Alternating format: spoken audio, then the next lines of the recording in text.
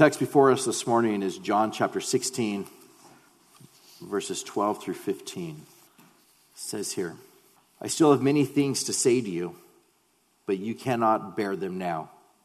However, when he, the Spirit of truth, has come, he will guide you into all truth. For he will not speak on his own authority, but whatever he hears, he will speak, and he will tell you things to come. He will glorify me, and he will take of what is mine and declare it to you. All things that the Father has are mine. Therefore, I said that he will take of mine and declare it to you. From the very beginning, God began to speak to mankind with words as far as our existence, how we should live. In Genesis 1:28, it tells us that he says to man, to Adam, be fruitful and multiply. Fill the earth and subdue it. Have dominion over the fish of the sea, over the birds of the air, and over every living thing that moves on the earth. He instructs them. He tells them, of every tree of the garden you may freely eat, but of the tree of the knowledge of good and evil you shall not eat, for in the day that you eat of it you shall surely die. And what happens? They eat of it. The command is given. This is what it is to please me. This is how you ought to live. This is what I'm calling you towards. And you see man fall into sin. But rather than just leave man in his sin, you see God going forward and saying, as he goes through the garden, Adam, where are you? Not only that, but we see him come from there to say to the serpent, because you've done this, you're cursed more than all the cattle and more than every beast of the field. On your belly you shall go, and you shall eat dust all the days of your life.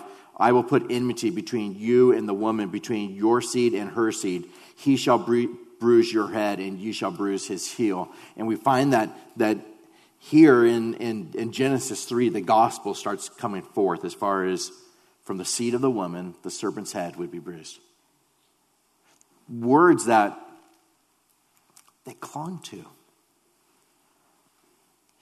When my kids are in trouble, which happens frequently with some of them, you know how you remember getting in trouble, right? I remember getting in trouble. It happened frequently with me. Not as much as my siblings, but it still happened a lot with me.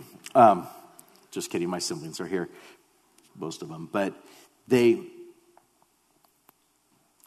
go to the room, and they just wait, like, Daddy's coming up. I can hear him coming up. And you know they're just like, this could be bad. They know what they did. They know how it was wrong.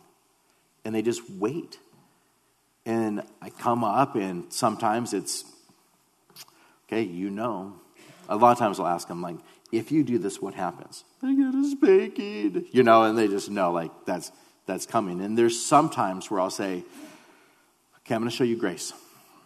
And their countenance will just radically change when that happens. Like, it's like there's hope I might survive. Like, I mean, it changes radically for them when they hear, like, okay, I'm going to show you grace.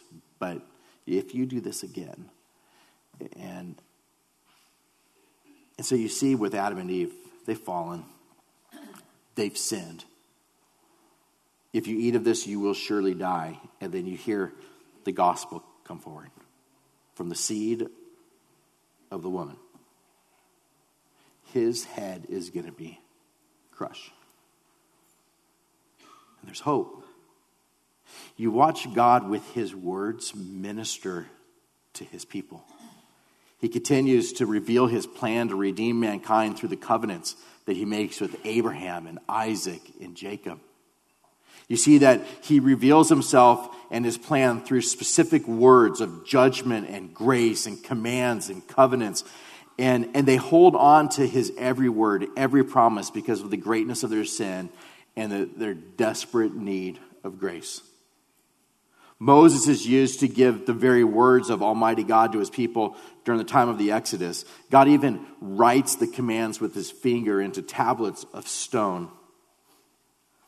From Moses, you see God continue to use words to the prophets to reveal his perfect will, his absolute truths, his plan of redemption, and the Messiah who is to come. Peter tells us, "For prophecy never came by the will of man, but holy men of God spoke as they were moved by the Holy Spirit." And that is how God was working. Speaking through prophets, speaking through his people, speaking to man himself, giving words that are able to be comfort to us, that are able to enable us to understand that there is hope in the gospel, to be able to show us what it is that pleases him, to be able to show us the law and to show us our desperate need of a Savior. Words that are given to make it so that there's just no doubt that Christ, in fact, is the Messiah. And you go through the Old Testament and you just look book after book, chapter after chapter. All of it is pointing to Christ who is to come. The Holy Spirit's just working mightily in and through these people and writing exactly what he wants for mankind. We study in God's Word and we see the way in which those during the time of the Old Testament viewed God's Word. To them, it was precious. Not to all of them. I mean, we see God's people disobeying. We see God's people rebelling. We see God's people falling into all kinds of sin and having hardness of heart and not doing what God calls them to do. But at the same time, you hear the psalmist, like in Psalm 19, where he says, "The law of the Lord is perfect." It's perfect. Your words, they're perfect. The result of it and the perfection of God's word is that our souls are revived or they're refreshed or they're converted. They're changed forever. His words are perfect and it just radically changes us, the psalmist says. Scripture, sure, it's trustworthy. The absolute truths found in God's word can make simple people wise. They understood it. They're proclaiming these things. They're singing these things. They're saying, your word, it's so pure, it makes the simple wise. It gives us wisdom. It's trustworthy. They say things like the truth and perfection of God's word causes rejoicing in our hearts. We know that we can trust what you say. We know that when these things have been written down and you've spoken through Moses or you've spoken through the prophets, you've spoken through these people, it's trustworthy and our souls can have joy in them and for us as well. This is the word of God. The authority of God's word is such that the very words can make hearts that are grieving, hearts that are hopeless, change radically and be converted to a place of hearts that are overflowing with joy. It's the word of God. The purity of his commandments enlighten our eyes, they say. They say God's perfect word is to be more desirable than gold. If I have a choice between gold or your word, I would pick your word over gold any day, the psalmist says.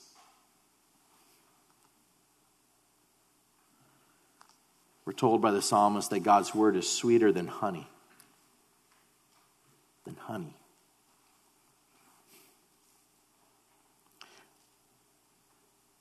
God's word warns us. It tells us, and we keep his word. When we keep his word, we're told that there's great reward. In Psalm 119, we find the psalmist continuing to say things like, his word must be fully obeyed. He's calling upon God to enable him to not stray from his commands. He's memorizing God's word and holding God's word in his heart that he might not sin against God. The psalmist says that he meditates on God's word, that he delights in God's word, that he doesn't want to neglect God's word, that he's consumed with God's word, that God's word strengthens him and it counsels him and it teaches him and it comforts him and it gives him hope and is a light unto his path. It says in Psalm 119 that His word, Scripture, is more precious than thousands of pieces of silver and gold. More precious than thousands of pieces of silver and gold. He says that he rejoices over God's word like someone who finds a great treasure. Rejoices. He says that he loves God's word exceedingly. He rises from the dawning of the morning and his eyes stay open in the night watches so that he can hope and meditate on God's word.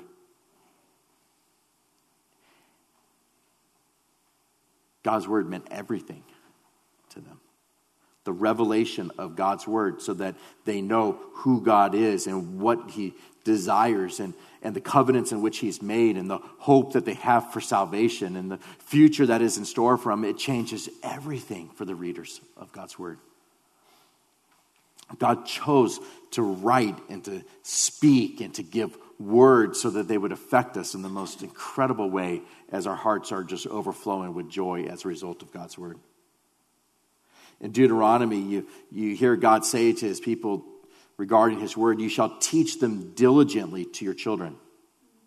You shall talk of them when you sit in your house, when you walk by the way, when you lie down, when you rise up. You shall bind them as a sign on your hand, and they shall be as frontlets between your eyes. You shall write them on the doorposts of your house and on your gates. Write it everywhere.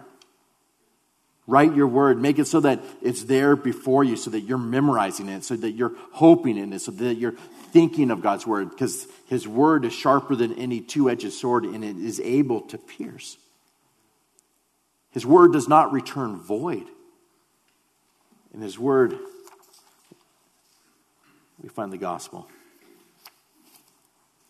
And so Jesus is speaking to his disciples here. He's been telling them all that is to take place and going through them and telling them the promises that are coming. And in his Father's house are many mansions. If it weren't so, I would have told you. I've gone to prepare a place for you. He's going through and ministering to his disciples in the final hours of his life. But then he comes to the disciples in verse 12 and says, I still have many things to say to you, but you cannot bear them now. I still have many things to tell you, but right now, you can't bear them. What incredible tenderness and loving consideration towards the disciples. We're in the final hours of the life of Christ, and he's saying, I'd like to tell you more, but right now, you can't handle it. It's more than you can handle. There's so much the disciples did not yet understand.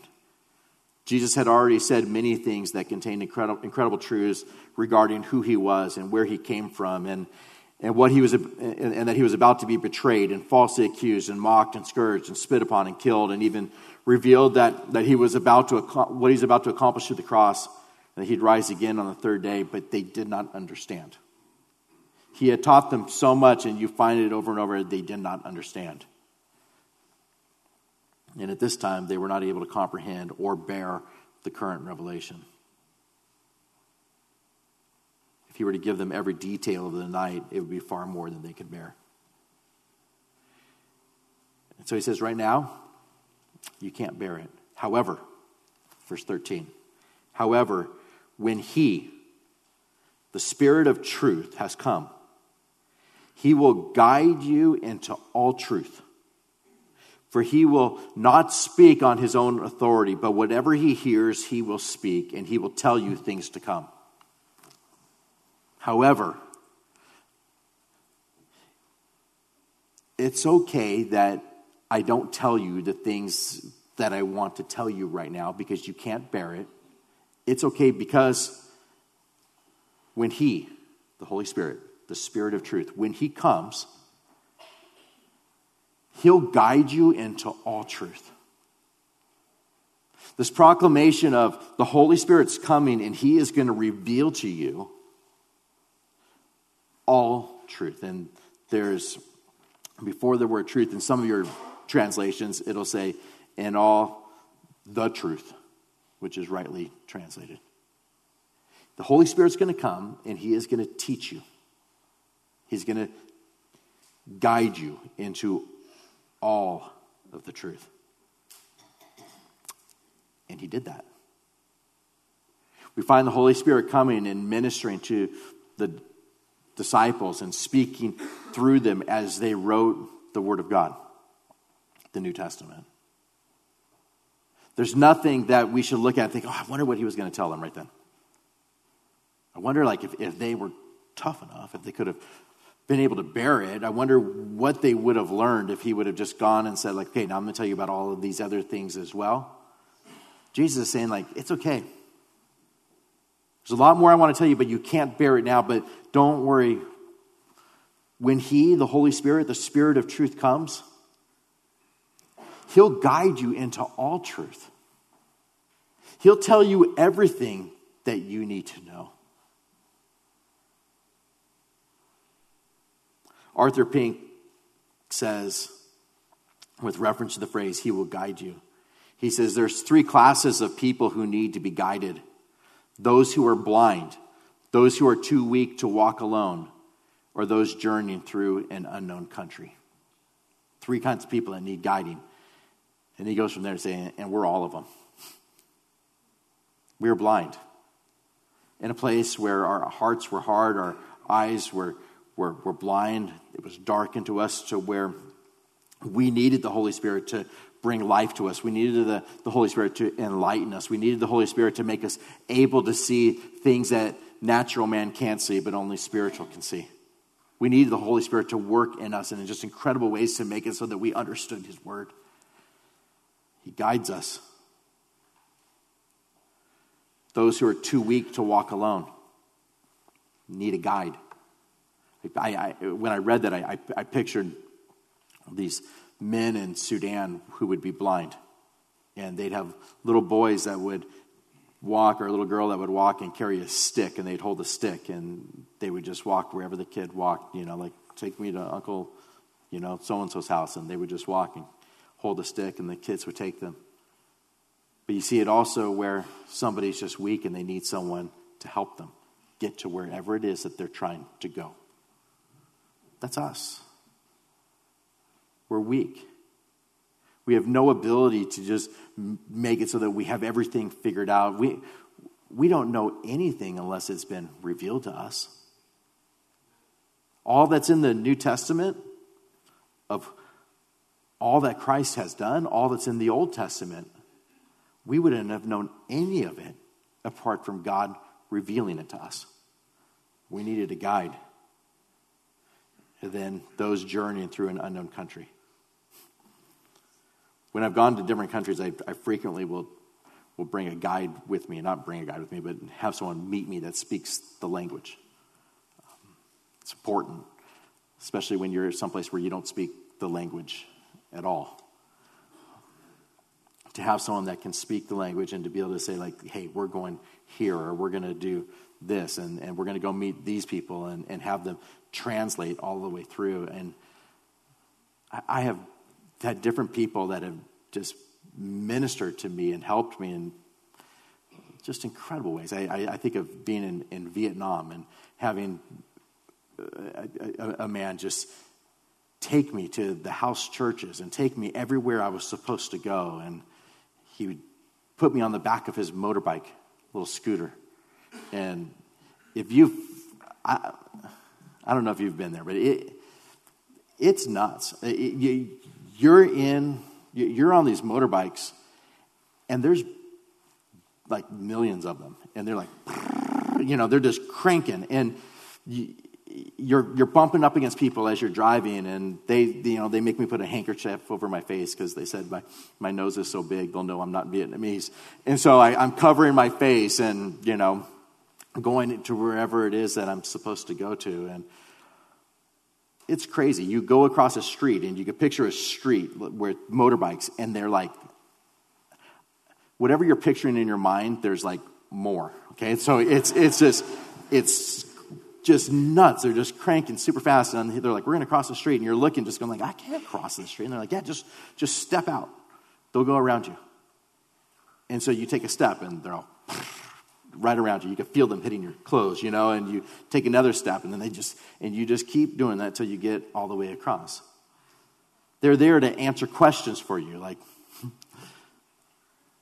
one of the best questions I ever asked my guide in Vietnam was, so you guys you really eat dog? I asked them, and they're like, yes. So what's your favorite kind? Well, that's an appropriate question, right? What's the best kind if you're going to have one? And I just remember him saying, I don't know the name. Small. I think it's called puppy. Oh, that's what I did. I'm like, oh, dude, you go to jail in America if you said something like that. But guides that just take you and they lead you and they take you where you need to go. Tasha and I went to Vietnam, and there was a girl that was helping us, and it's one of Tasha's best memories because she wouldn't let me hold the umbrella, and it was dumping. We had one umbrella, and it was dumping, and she was too short because I'm so huge. She was too short to hold it higher than my head, so the water just drenched me the entire time. Wherever we went, I would just come out like I got hit by a wave. But you have guides that are there just to take you to wherever you need to go, and He's our guide. The Holy Spirit is our guide. He takes us exactly where we need to go. He guides us into all truth. All truth.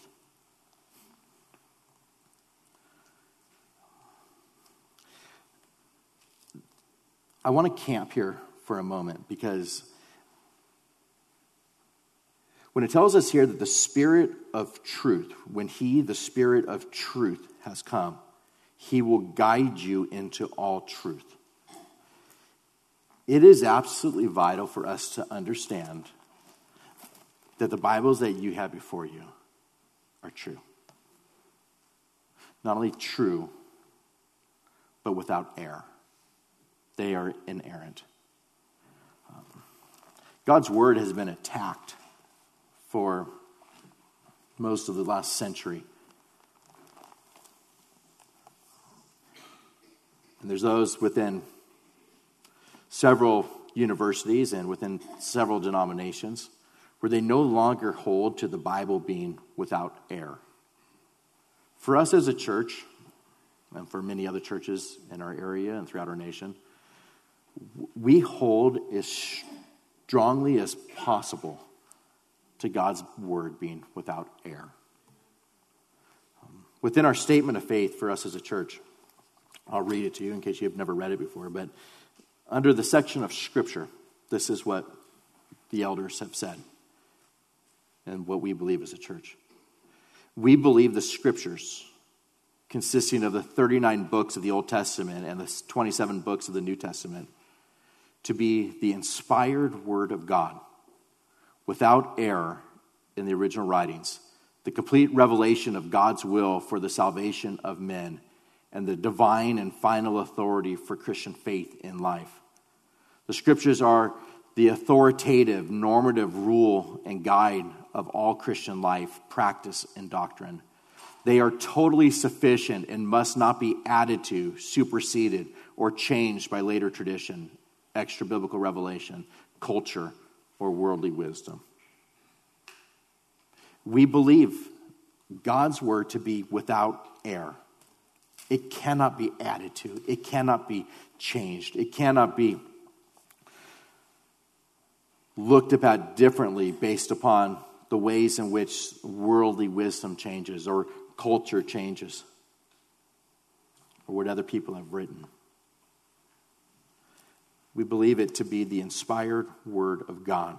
2 Timothy 3:16 says, all Scripture is given by inspiration of God and is profitable for doctrine, for reproof, for correction, for instruction in righteousness, that the man of God may be complete and thoroughly equipped for every good work. When it says that it's given by inspiration of God, it means that it is God-breathed. It's God-breathed. Exactly what God wanted us to understand about who He is and what He has done and how He saved us and who we are and all that is to take place in the future and what it is to please Him. exactly, word for word, what it is that he would want to communicate to us is found in Scripture. Without error. Without error. It's so important that we see God's word to be that way. It's so important that not only do we see his word to be that way, but that we live in such a way as if we believe that. You hear in John 17:17 where it says, sanctify them by your truth. Your word is truth. You find the truthfulness of God's word portrayed all throughout Scripture. 2 Samuel 7:28. Oh, Lord God, you are God, and your words are true. Proverbs 30, verse 5. Every word of God is pure. Titus 1:2. And hope of eternal life, which God, who cannot lie, promised before time began.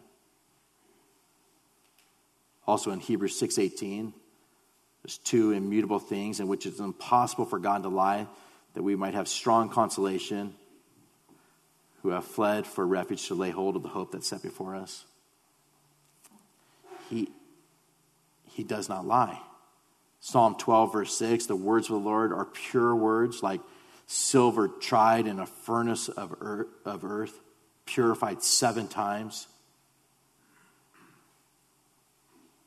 You hear Jesus say, man shall not live by bread alone, but by every word that proceeds from the mouth of God. Every word. It is perfect. To think that there's untruths within Scripture is totally inconsistent with the view of having and serving a God who is sovereign, who knows all things, who does not lie, and has the ability to record these things for us. It matters. When the Spirit of truth has come, he'll guide you into all truth. He'll teach you. He'll bring these things to your remembrance so that you can write down what's there in the New Testament. He'll guide you into all truth. For he will not speak on his own authority, but whatever he hears, he will speak, and he will tell you things to come. He'll write to you exactly what the Father desires to be written. Exactly what it is that Christ would have desired to tell the disciples if they could bear it. He will tell them exactly what it is that the triune God desires for them to know. Exactly. You maybe came here this morning already trusting that I believe this is the inerrant Word of God. But I think it's possible for us to come in and know that, but the way in which we live is not consistent with that. We don't hold to the promises the way that we ought to. We don't search God's Word as the very words of God speaking to our hearts. We go to counsel in all different ways, in all different areas before we go to God's Word and say, what is the truth that he's taught us here? We think that we're the exception to the rule, like, okay, I know God said that, but I'm going to do it this way. We do all kinds of things that make it so that in the way that we live, it doesn't reflect those that believe that this is the very breathed out Word of God without error, that is authoritative, that is truth, that can radically change our lives and teaches us what it is to live in a way that pleases him and gives us a hope for now and for all eternity. May God help us to see God's Word that way. May God help us to not read the psalmist saying things like, it's better than gold, or it's sweeter than honey. But to have it be within our own minds in which we are proclaiming these things, we are saying these things, we sit down in God's Word and say, this is better, it's better than any money that I could ever get, any gold or silver that I could ever get.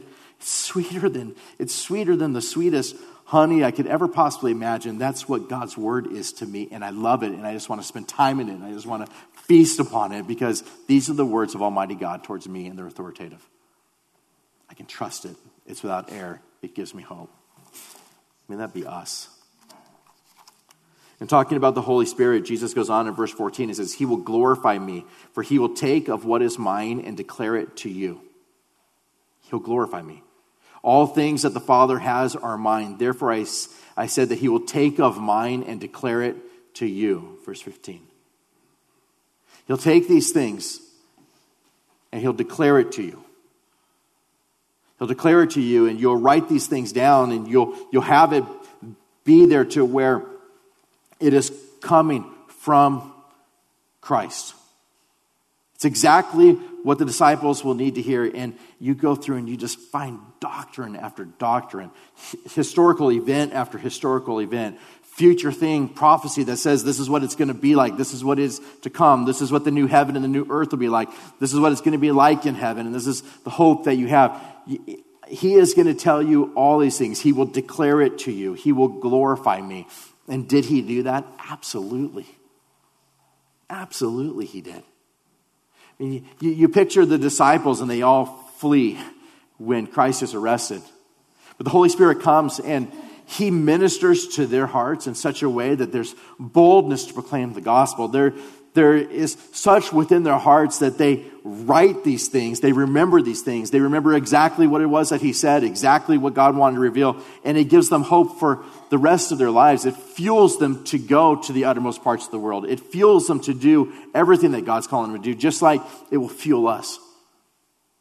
The Holy Spirit will work in such a way that he will fuel us to reach out to the homeless. He'll fuel us to go to Utah. He'll fuel us to minister the gospel to our family or to our neighbor or to a person at work or someone at school. It will fuel us to worship him. It'll fuel us to be at a place of wanting to love our wives properly or love our husbands properly or to raise our kids in the ways of the Lord or to obey our parents.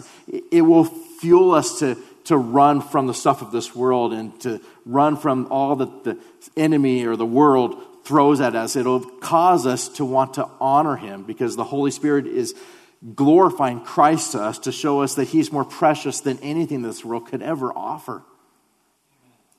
He fuels us to do that. But you look at the way that your life was prior to being a Christian, and it may have been all consumed with gold or all consumed with silver or all consumed with whatever it was that fed your flesh. But the Holy Spirit came within you and radically changed you to where you glorified Christ over those things.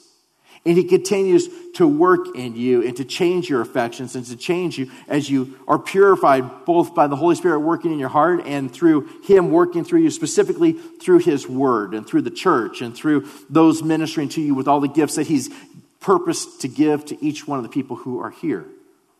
And he does that, molding you and conforming you into the image of Christ. Jesus said, he will glorify me. He will do that. He will work that in your life. And he has. All that the Father has are mine, the deity of Christ. Therefore I said that he will take of mine and declare it to you. We see it in 1 Corinthians 2 where it says, eye has not seen, nor ear heard, nor have entered into the heart of man the things which God has prepared for those who love him. But God has revealed them to us through his Spirit. For the Spirit searches all things, yes, the deep things of God. Eye has not seen, nor ear heard, nor have entered into the heart of man the things which God has prepared for those who love him. But God's revealed those things to us through the Spirit. What is it that God has for us?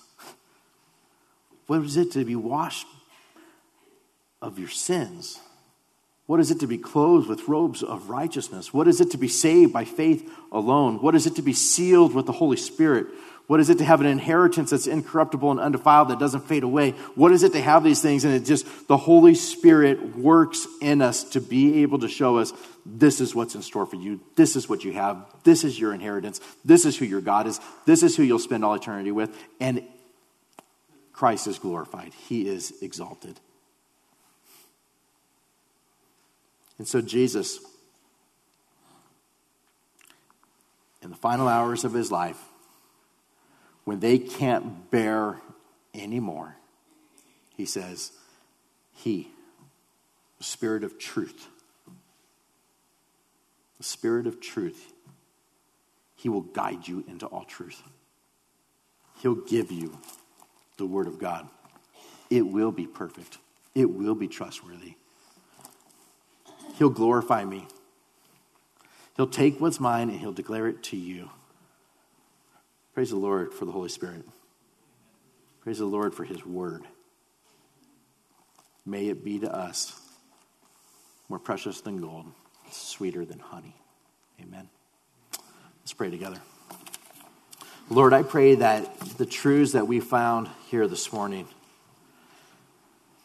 the truths that are found in your word, the way that you give commands and covenants, the way you give us a hope for all eternity. I pray, Lord, that it would just fuel us to hate the stuff of this world and to go hard after the things of your kingdom. May it just fuel us to worship you this morning and to leave this place joyfully desiring to proclaim the good news. May our understanding of you, Christ, may our love for you affect our relationships, affect the way that we work, affect the way that we play, our entertainment, the way we spend our leisure time, the way we use our resources, the way we use our time. May you, through your awesomeness, your glory, the way that your Holy Spirit has glorified you to us this morning, give feet to us to serve you wholeheartedly and to worship you with all that is within us. We plead with you, Lord, to work that in our hearts. We pray this in Jesus' name. Amen.